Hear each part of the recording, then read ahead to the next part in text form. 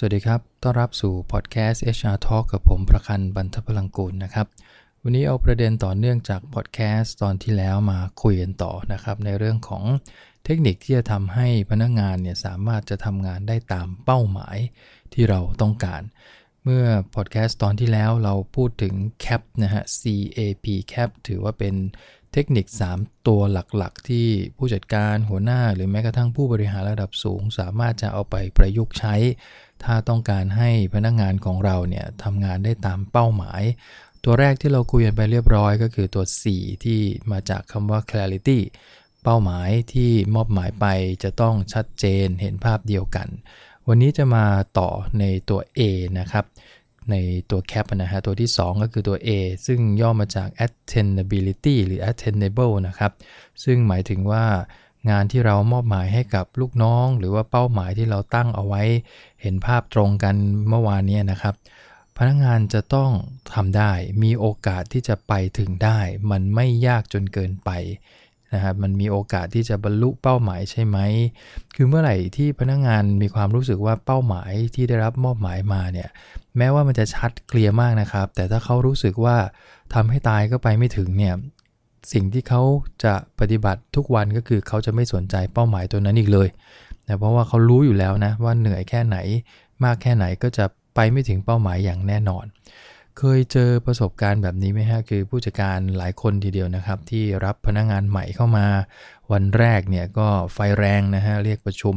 พนักงานพร้อมกับเล่าวิชั่นมิชชั่นรวมถึงเป้าหมายแล้วก็ความคาดหวัง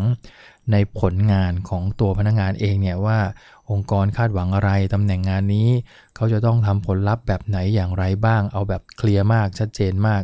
แต่เขาลืมนึกไปนะครับว่าหลังจากที่พนักงานฟังจบเนี่ยพนักงานบางส่วนก็จะคิดว่าเอ๊ะที่นายพูดมานี่มันจะทำได้จริงหรือเปล่าเนี่ย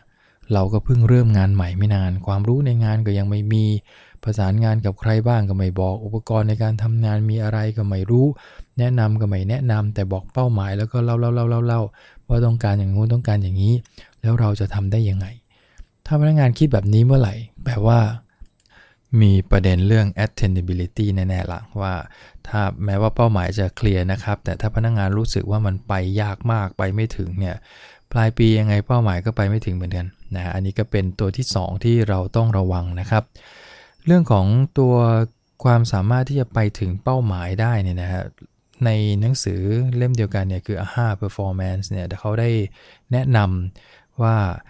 ในการที่จะพิจารณาหรือประเมินถึง attainability ของพนักงานให้ใช้เครื่องมือเนี่ย 10E นะครับซึ่งถ้าจะไล่ไปทั้ง10ตัวมันอาจจะมีความเยอะไปนิดนึงผมก็เลยทำการกรุ๊ปเพื่อให้ท่านฟังง่ายๆนะฮะ 10E เนี้ยผมแยกเป็น3กลุ่มหลักๆนะฮะกลุ่มแรกนะฮะมี E อยู่4ตัวที่จะต้องพิจารณาเพื่อดูว่าพนักงานของเราเนี่ยมีความสามารถที่จะไปถึงเป้าหมายได้หรือไม่นะครับ E 4ตัวแรกคือ education experience expertise แล้วก็ ethics 4ตัวนี้กรุ๊ปออกมาแล้วเนี่ยถ้าเราดูเผินๆนะฮะตีความวิเคราะห์กันคร่าวๆจะเห็นชัดเจนว่า4ตัวแรกเนี่ยจะพิจารณาถึงองค์ความรู้ทักษะประสบการณ์ในการทำงานของพนักงานที่มีต่อไอ้เป้าหมายตัวที่เราวางเอาไว้เนี่ยว่าเขาพร้อมไหมเขามีความสามารถมีความรู้ทักษะเพียงพอที่จะลุยงานให้เรามากน้อยแค่ไหนก็คือไล่กันไปตั้งแต่เรื่องของการศึกษานะครับว่าเรียนอะไรมามีองค์ความรู้ในสิ่งที่ทำมากน้อยแค่ไหนตัวประสบการณ์ในการทำงานมีไหมมีความเชี่ยวชาญในการทำงานทางด้านไหนเป็นพิเศษหรือเปล่ารวมถึงเรื่องของจรรยาบรรณนะครับ4ตัวนี้ก็คือตัวแรกเลยที่ในฐานะที่ท่านเป็นผู้จัดการจำเป็นอย่างยิ่งที่จะต้องพิจารณาวิเคราะห์ว่าพนักงานเราพร้อมไหมกับเป้าหมายตัวแรกคือจากตัว C ตัวแรกเนี่ยฮะ target ที่เรามอบหมายไปเนี่ยเขามีองค์ความรู้มีทักษะพร้อมที่จะทำหรือไม่ถ้าตัวนี้วิเคราะห์พบว่ามันไม่พร้อมไม่สอดคล้องกับเป้าหมายแล้วเรายังคงอยากให้เป้าหมายบรรลุนะครับท่านน่าจะได้คำตอบเนาะว่าจะต้องทำยังไงก็คือต้องให้ความรู้เขาเพิ่มเติมนะต้องมานั่งวิเคราะห์หาแกปอีกนะฮะว่าเป็น knowledge เป็น skill หรือเป็น ability ตัวอื่นอันนี้ก็ลงลึกไปในแง่ของเครื่องไม้เครื่องมือในการพัฒนาพนักงานให้มันตรงอันนี้คือ4ตัวที่1นะฮะกรุ๊ปแรกที่เป็นกรุ๊ป เกี่ยวกับความรู้ความสามารถของพนักงาน 3E อีก3ตัวถัดมาที่เป็นกลุ่มที่2นะฮะที่ผมกรุ๊ปไว้ก็จะมีเรื่องของ equipment empowerment แล้วก็ expenses นะฮะ3ตัวนี้จะถ้าเราดูในกลุ่มของมันเนี่ยมันจะตีความถึงเรื่องของเครื่องไม้เครื่องมือในการทำงานนะครับเรื่องของการให้อำนาจหน้าที่ตามตำแหน่งงานกับพนักงานในการตัดสินใจทำงานต่างๆแล้วก็เรื่องของงบประมาณหรือการใช้จ่ายเงินทองต่างๆเนี่ยนะฮะในการที่จะทำให้งานบรรลุถ้า3ตัวนี้เรามีการจัดหาให้กับพนักงานอย่างพร้อมเพรียงเขาก็น่าจะมีโอกาสทำให้เป้าหมายบรรลุได้นี่คืออีก3ตัวที่มีความสำคัญไม่แพ้3ตัวแรกแต่4ตัวแรกในกลุ่มแรกนะครับดังนั้นถ้าเราพิจารณาแล้วคิดว่าพนักงานเนี่ยมีความพร้อมเรื่องของทักษะความรู้แน่นอนเพราะเขามีประสบการณ์มีความเชี่ยวชาญในเรื่องนี้เป้าหมายที่กำหนดไว้ทำได้แน่ๆเราก็มาวิเคราะห์ในกลุ่มที่2ว่าเครื่องไม้เครื่องมือพร้อมไหมแต่เราให้อำนาจเขาเพียงพอที่จะตัดสินใจแก้ไขปัญหาเฉพาะหน้าหรือเปล่าหรือไม่ใช่เจอปัญหาที่ไรก็ต้องวิ่งตัดสินใจเองไม่ได้สักเรื่องก็ต้องวิ่งหานายก็ไม่รู้ไปไหนอย่างเงี้ยนะครับถ้าเคสอย่างนี้ก็จะมีปัญหาละว่างานอาจจะไม่ได้ตามเป้าสุดท้ายคืองบประมาณมีให้เพียงพอหรือว่าพร้อมที่จะทำให้เป้าหมายบรรลุไหมตัวนี้ก็แปลกนะฮะนายบางคนเนี่ยมีเป้าหมายในใจที่ยิ่งใหญ่มากนะฮะแต่พอพูดถึงเรื่องของบัดเจ็ตทีไรเนี่ยน้อยนิดมากพอมาเช็คมาบาลานซ์กันแล้วเนี่ยมันมีความรู้สึกว่าบัดเจ็ตแค่นี้จะทำให้ใหญ่ขนาดนั้นเนี่ยคือบางคนเนี่ยบอกว่าทำได้นะถ้าคุณไปหาทางซึ่งผมไม่เถียงนะครับแต่ในมุมที่ว่าจะให้สำเร็จในระยะเวลาอันสั้นอันนี้ก็ต้องดูระยะเวลาด้วยว่าถ้าบัดเจ็ตเรามีน้อยระยะเวลาเสร็จภายใน 3-4 เดือนเนี่ยอาจจะเป็นไปได้ยากหน่อยดังนั้นมันก็ต้องบาลานซ์กันนะครับลองเช็คดูจากประสบการณ์ของท่านนี่แหละว่าถ้าเรา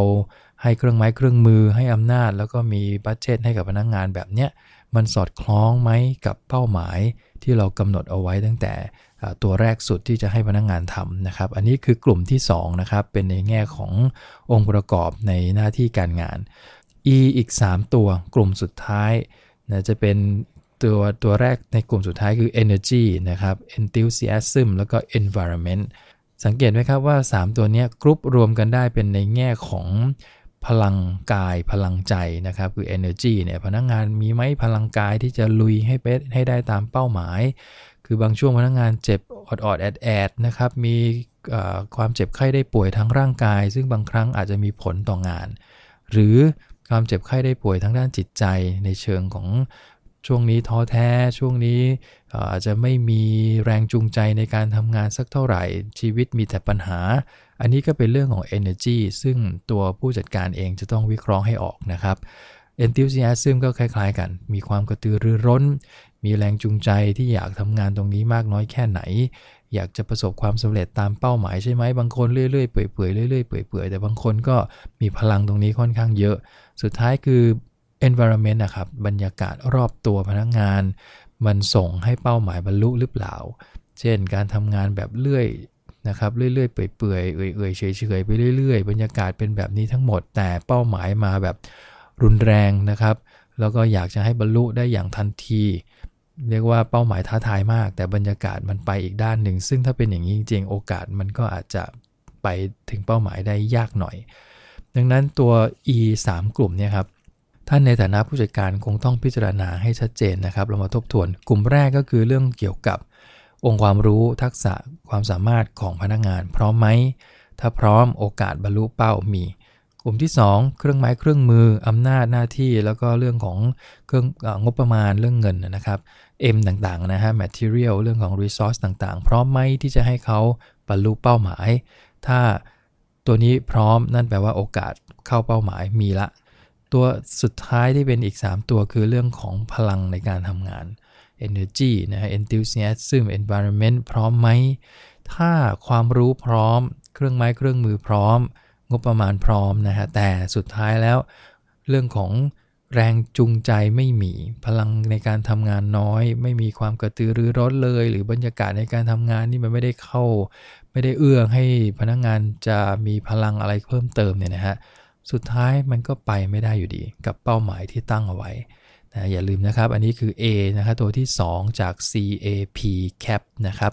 ตัวแรก clarity นะฮะเป้าหมายชัดเจนเห็นภาพตรงกันระหว่างนายกับลูกน้อง